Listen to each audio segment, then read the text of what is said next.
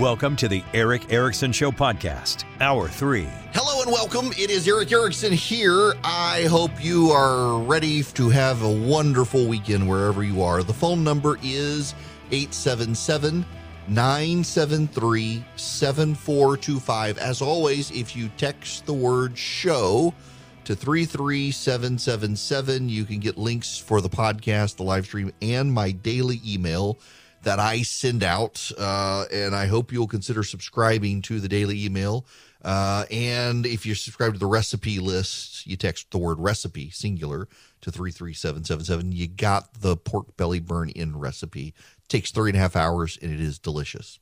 I got to move on. I actually want to shift gears a little bit because there's a lot of other stuff to talk about, but I need to have a talk with myself, I guess. I actually want to revisit something from yesterday. Yesterday, I had a listener call in and said, can you give us some hope?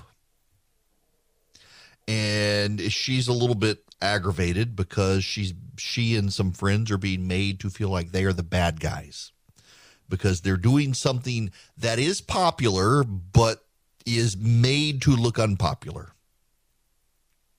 They are fighting to get age-inappropriate books out of local libraries where they're not appropriate. And, of course, they're being called book banners and the like. They're not trying to ban the books. They're trying to get them out of accessible to age groups where they're not appropriate. One of the women actually began to read from one of the books at a local school board meeting, and the school board silenced her because of what she was reading. And if it's not readable in front of a school board, why do you want your kids to read it? And some areas of the country are fine with it. Some areas, including the area these ladies are at, is not.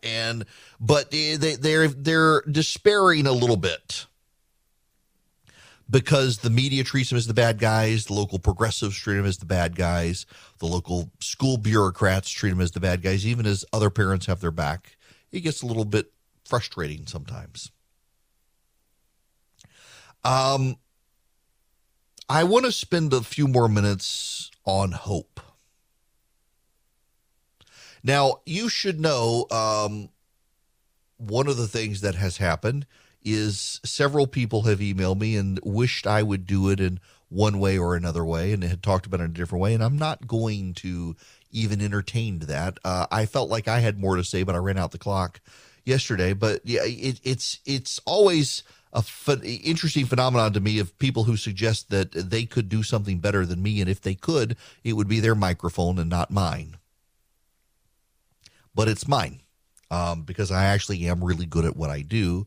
And there's an objective metric called ratings that you can see and guess who people listen to on the radio? Me, because if I had bad ratings, I wouldn't be in this particular position. And that's not me boasting. It's me trying to remind people that though sometimes you may not like what I do, there actually is a method to the madness. And my method to all the madness of the world right now is I want to spend a little more time on this topic because I felt like something else needed to be said yesterday and I couldn't get to it because of the clock. So I want to now. So I hope the ladies are still listening because I'm sure they continue to be discouraged in some way. When you and I think about hope, when we use the word hope, I hope it rains today. What we're really saying is we wish it would rain today. Our desire is something.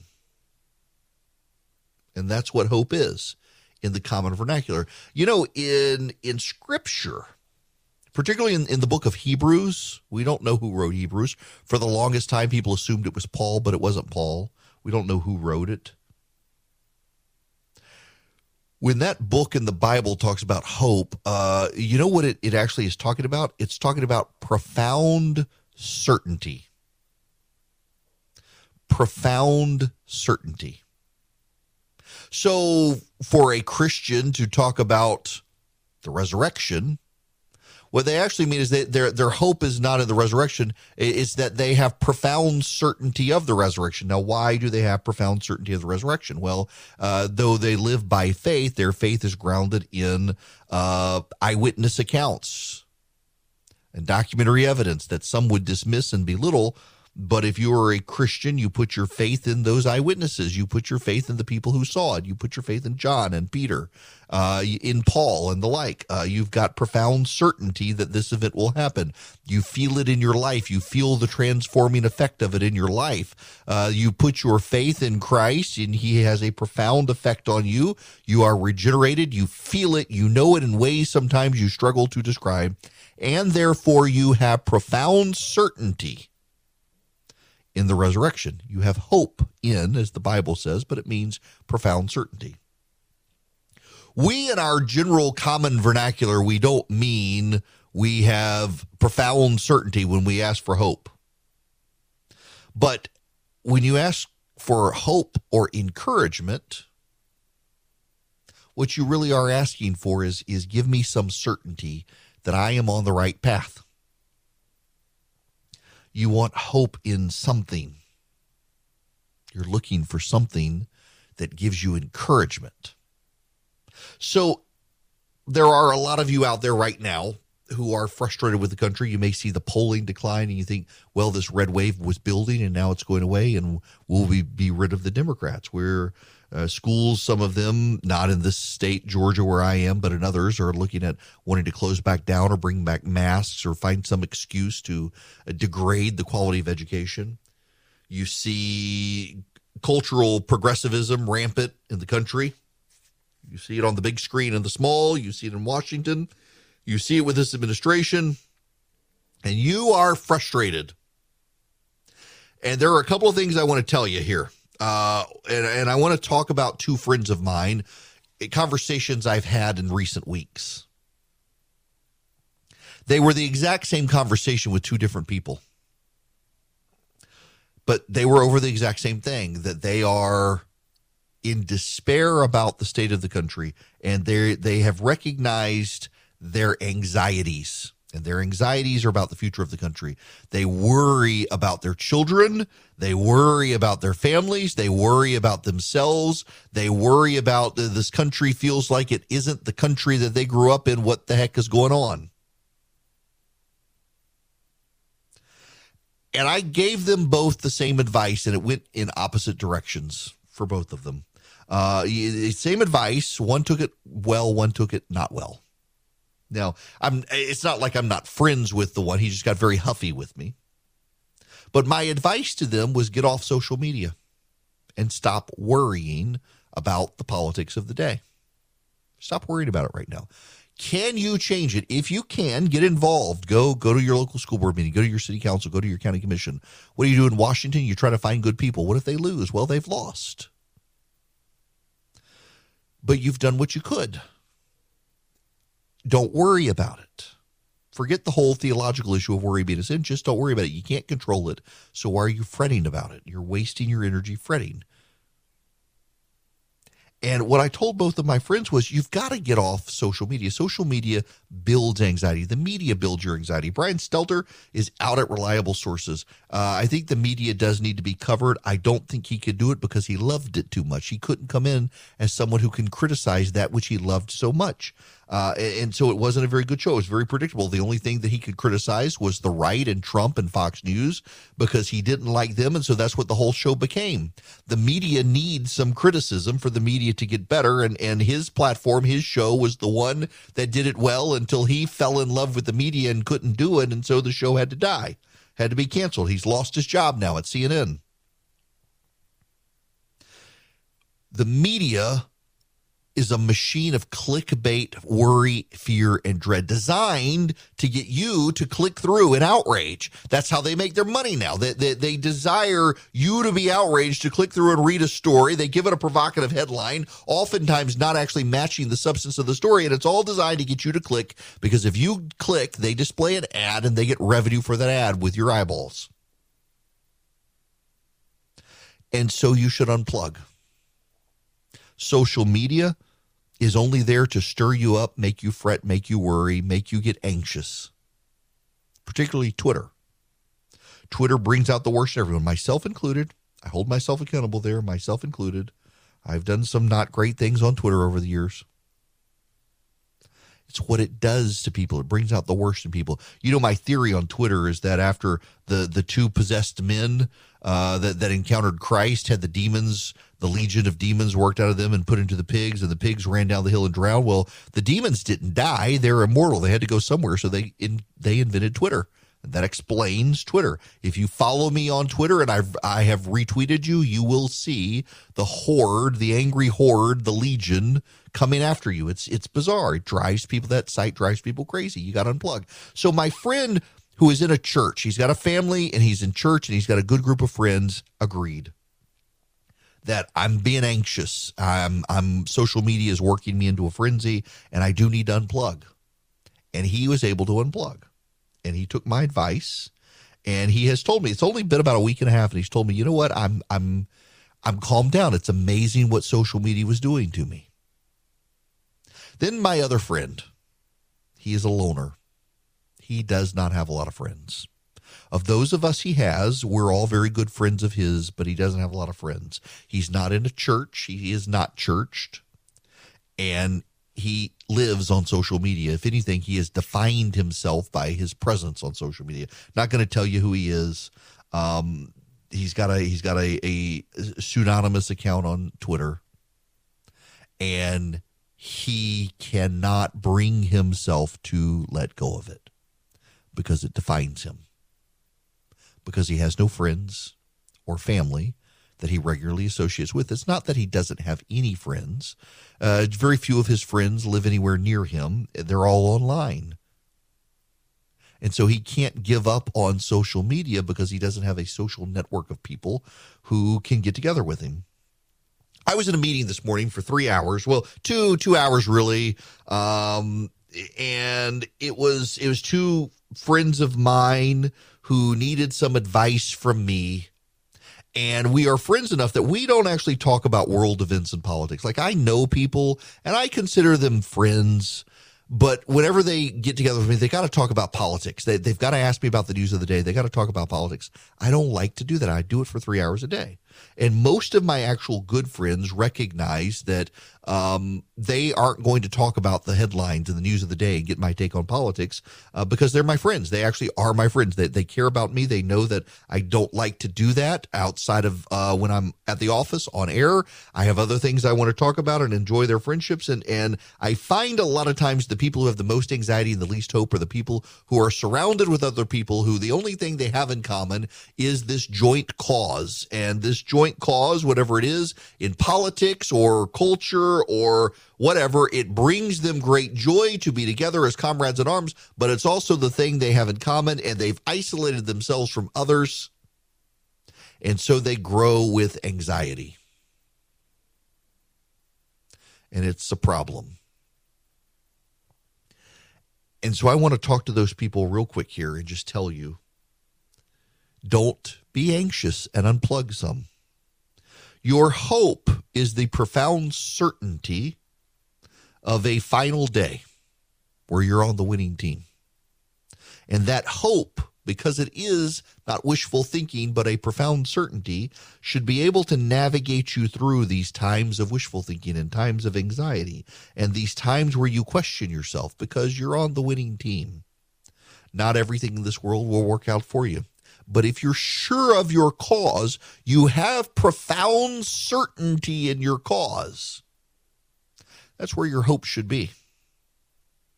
And not let the world get you into despair. But there's another thing here, and I really need you all to take it to heart, and it's a hard lesson I had to learn.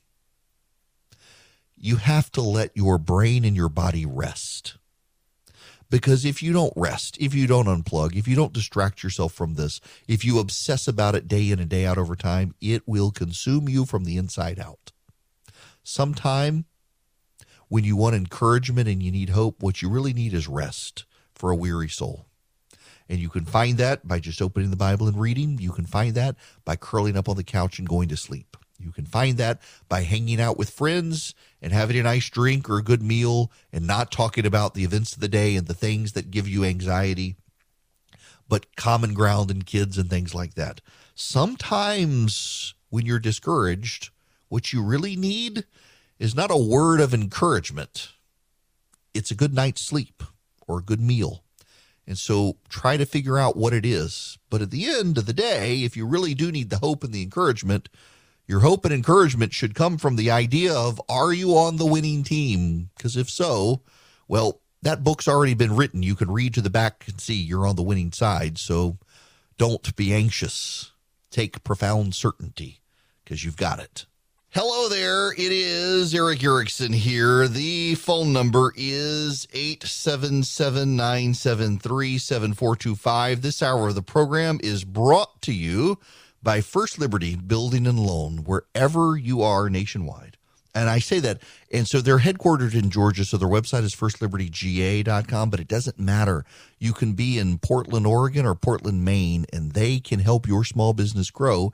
If you need access to big loans like $750,000 and up, they want to help you. You buy in a building, expanding a franchise, reach out to them. So many banks are telling you no right now. They want to help you get to yes. firstlibertyga.com, firstlibertyga.com. Thomas Massey, the congressman, has up a video here. It is a IRS recruiting program saying they're taking down a landscape business owner who failed to properly report how he paid for his vehicles. They're not taking down a billionaire who uses a corporate jet for private trips. The willingness of the media. The willingness of the media to just buy hook, line, and sinker what the government is telling people on the IRS and it's profoundly disturbing to me after 4 years of being so disparaging to Donald Trump and attacking Donald Trump on everything. The media's just absolute willingness to say, oh, yeah, whatever. Whatever they say is true. It concerns me. That they don't want to question the media if the Democrats are in charge of it. You know, they're coming after Marjorie Taylor Greene, who I'm a critic of, but I like this. She was on Tucker Carlson last night talking about a bill she's proposing to ban genital mutilation for minors. Listen to this. You know, I should have every single Republican co-sponsor, but unfortunately I don't yet. I only have 5 co-sponsors. I'm talking to all of my colleagues and urging them because, Tucker, let me tell you something. This is a referendum on the Republican Party. When we take back the majority, if the American people elect us, we have a lot of work to do. Not only do we need to impeach Merrick Garland, we need to clean out the corrupt FBI. We need to hold the Democrats accountable and defund all of their climate garbage, 87,000 IRS army. But there's one thing that we have got to do, and we're not even a party worth deserving of the American people's votes if we cannot protect children from this horrific child abuse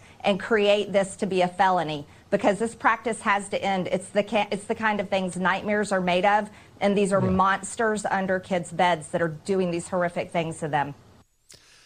Good for her. I criticize her, but I'm actually very proud of her for taking the stand and doing this. I think it's worthwhile to call attention to this insanity that's happening in culture. And if the parents aren't willing to protect the kids, someone's got to protect the kids. These children are made in the image of God, and they need our protection if the parents are failing them. So good for Marjorie Taylor Greene taking a stand on this issue. When we come back, are we in a civil war? Seriously, are we? Hello there, welcome. It is Erick Erickson here. The phone number is 877-973-7425. We had a technical glitch here at the program. For unforeseen reasons, and phones actually went out. We got a great engineering team. They've been able to get us back up and running. And so phone lines are back open. You should be able to call in. The latest final glitch is on my end, but it is resolving itself, and I should be able to talk to you in a minute. But while I am sorting all of that stuff out on my end, I want to play you some audio. This is from Tiffany Cross. She is the racist MSNBC host. and she's got all sorts of serious issues. But one of those big issues is in the way she sees people she doesn't like. She can't just disagree with people. She's got to fairly vehemently and pejoratively attack those she disagrees with. And so I want to play her audio and comment on it.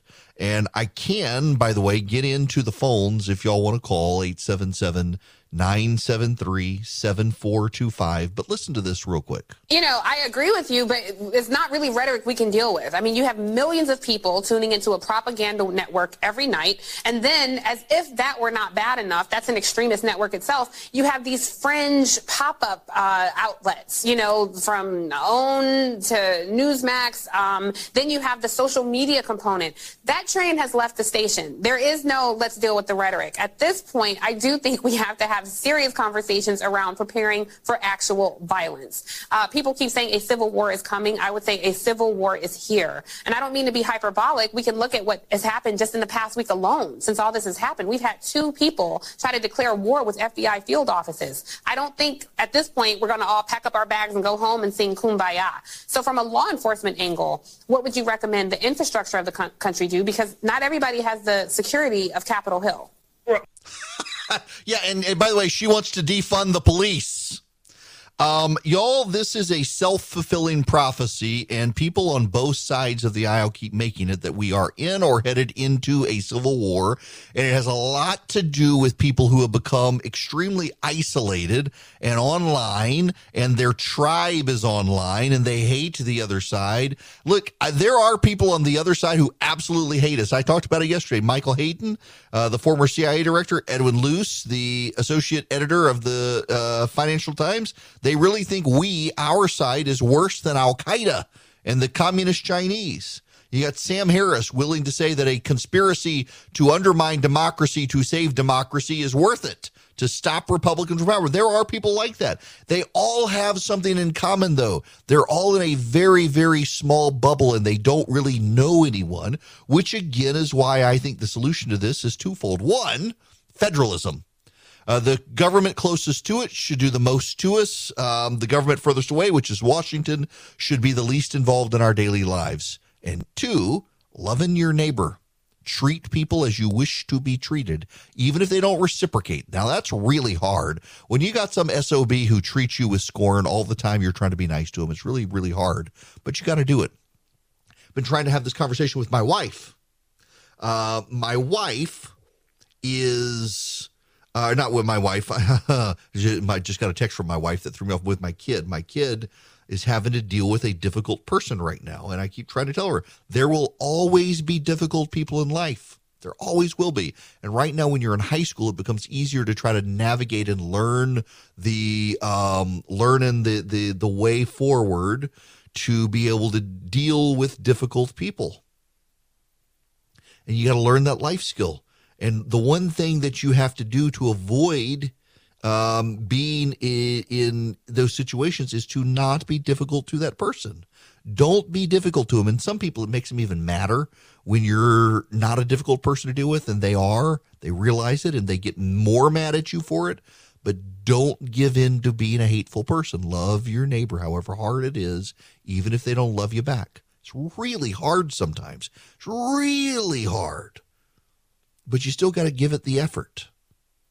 And if we all did that, or even some of us did that, if you and I did that, we would slowly begin to improve the world around us and maybe inspire a few more people. And over time, things begin to fix themselves. I mean, this was the advice in Jeremiah to the exiles of Israel in Babylon, to seek the welfare of the city in which you live. And Jesus said the new rule is to love your neighbor as yourself. To do to people what you want them to do, not to refrain from doing things to them you don't want them to do to you, but to actively go out and do nice things for people even when they hate you and don't reciprocate. The idea that we're in this civil war, look at Ukraine. There's a real war. There's a real war. Tiffany Cross can say this stuff from the comfort of her security-protected MSNBC enclave and groupthink. In the real world, outside of social media and hyperpartisanship, people tend to like each other even if they disagree on politics. It's only the hyper online and the hyper obsessed and the hyper partisans who hate other people. And don't be like those people. Politics cannot be the be all end all of your life. And if it is, you really need to rethink your life. If you are obsessed at all times with politics in Washington, you're going to be a malcontented soul. Why? Because you're making it an idol, and it's an idol that's going to let you down. Now, to the phones we go. 877-973-7425. Alan, if I can get you fired up here, Alan, you're going to be up next on the show. Welcome. Thanks for having me on, and I always enjoy listening. Only on rare occasion do I disagree with you, but I always enjoy it. One key point, or not a disagreement, but some things that come to me. You made you weren't fond of Marjorie Taylor Greene and or Donald Trump, but the reason that they have a base and traction as unpolished and lack of finesse as they have within themselves, the reason they have traction is they are willing to fight, and they have a pretty good insight into what reality is in many respects. We're at war right now with China, and for years and years and years, they've been playing the art of war game on us and using our, for lack of better words, our good nature and our blind spots and capitalism against us, and we're having to face and deal with it. And then you take social issues. Okay, what goes on between two men and two women behind closed doors? Well, that's their business. They're tax-paying citizens, and that's not an area that I should have my nose anywhere near. At the same time, their leadership uses ends to justify the means and is very cunning and manipulative. They're very good at playing us against ourselves, and in so doing, challenging our moral authority to pull out the very best of us. We are at war within our country. But one thing that gives me hope over time, over a long period of time, is that this has to come to the surface so it can be seen and healed again, or shift our awareness to a higher consciousness in how we look at things, like the Civil War. The Civil War, 140 years ago, whatever years ago, yeah. I mean, it was deeply painful, and I mean, there's no way to pretty that up, except things slowly got better. But you can't force change so much as raise consciousness, and we evolve over time. You're right. And listen, as much as I have been and will continue to be critical of a Marjorie Taylor Greene or a Donald Trump when I disagree with them, I still recognize that they resonate with a lot of people because they are willing. You hear it all the time. They fight. That's the thing you hear. They fight. And clearly people on the right view the left as an existential threat. And I totally understand why. When you got a fire chief who can lose his job for writing a Bible study for his church, or a fire chaplain who can lose his job for writing on his own personal website that he doesn't think boys should be in girls' sports, and he loses his job, well, I totally understand. People on the right view the left as an existential threat. Problem, however, is that though you may view them that way, you still have to love them even if they don't love you. And I think we need to find people who can fight smarter. If you just go out there and you're throwing punches in every direction, at some point someone's going to knock you out. You got to be able to fight strategically and smartly, and being able to not recognize what should be a fight and what shouldn't is something I think the right used to do very good at and lost its way. If every single hill is a hill to die on, you're just going to die. Some hills are not hills to die on. Some hills are places where you can find and manage and bolster and build bulwarks, and some you actually have to stand and fight. And at this point, the GOP just wants to fight everywhere, and you get exhausted and you get beat because you're not strategic about it. We've got to be strategic in how we fight. I'm not saying don't fight. I'm just saying pick your battles. Now, back to the phones. If I can go back to the phones. Jeff, there you are. Let's see. Can I fire you up here? Jeff, welcome to the show. How are you? Thank you, Eric, for taking my call, man. I wanted to say that when you take a well-deserved vacation, it's almost like a depressing point to make it through the week without having you there. Now, I'm not taking anything away from your guest hosts, because they're all awesome too. Let me just say, I actually spend some time to try to find good guest hosts, because I know there are some people in radio who have like the worst guest hosts, so that you're begging for the host to come back. I'd at least like to leave you guys with someone who can be entertaining. Yeah, well, actually, they're doing a pretty good job, but I always look forward to Monday. Well, thank you. When you have to take off, and prayers to you and your family, particularly your wife. So what I'd like to do is make a point and then ask a question in light of the midterms coming up and the potential 2024 issues. My point is with the tribalism that I think you coined that term wonderfully. The divisiveness and the direction of tribalism that we are going toward, and the fact that the potential for rhinos this October becoming more and more divisive. The question is, what's your thoughts and feeling on a convention of states? Because several factors. We're never going to see term limits, because the people that have to vote for term limits it's self-serving, are the ones that actually benefit from it. I like the Pelosi's and the millionaires that really didn't have a lot of income when they became part of Congress, and now they're leaving 20, 30 years later as multimillionaires. So I'd like to find out your thoughts on the convention of states. Yeah. Okay. So I'll be very honest with you, Jeff. I was for a good long while very hesitant, even as I had friends who were big advocates of a convention of the states, for this reason. We got the Articles of Confederation, and they were supposed to be revised. And when the Constitutional Convention sat down as a convention to revise the Articles of Confederation, they came up with the Constitution. And who's to say you get a bunch of people in a room and they decide, well, you know what, forget these actual amendments to the Constitution. Let's do a whole new Constitution.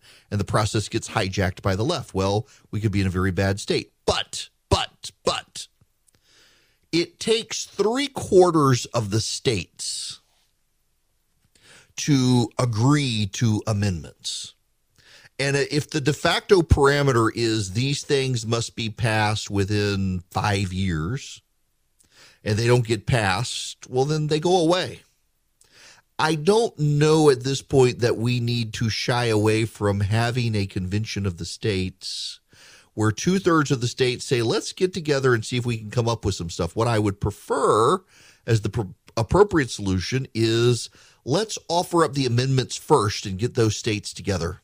Can we get 2/3 of the states to agree on some particular amendments to the Constitution that they get together and refine? Because I do think one of the skeptical things is if you get a convention of the states and the agenda is defined and you're only here to consider these things, can they be bound by that agenda? And I don't know the answer to that, and I don't think anyone does. It depends on what 5 members of the Supreme Court say.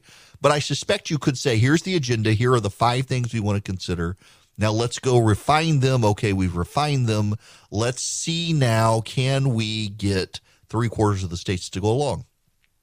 I think you got to restrain the Commerce Clause. I think you got to term limit Congress.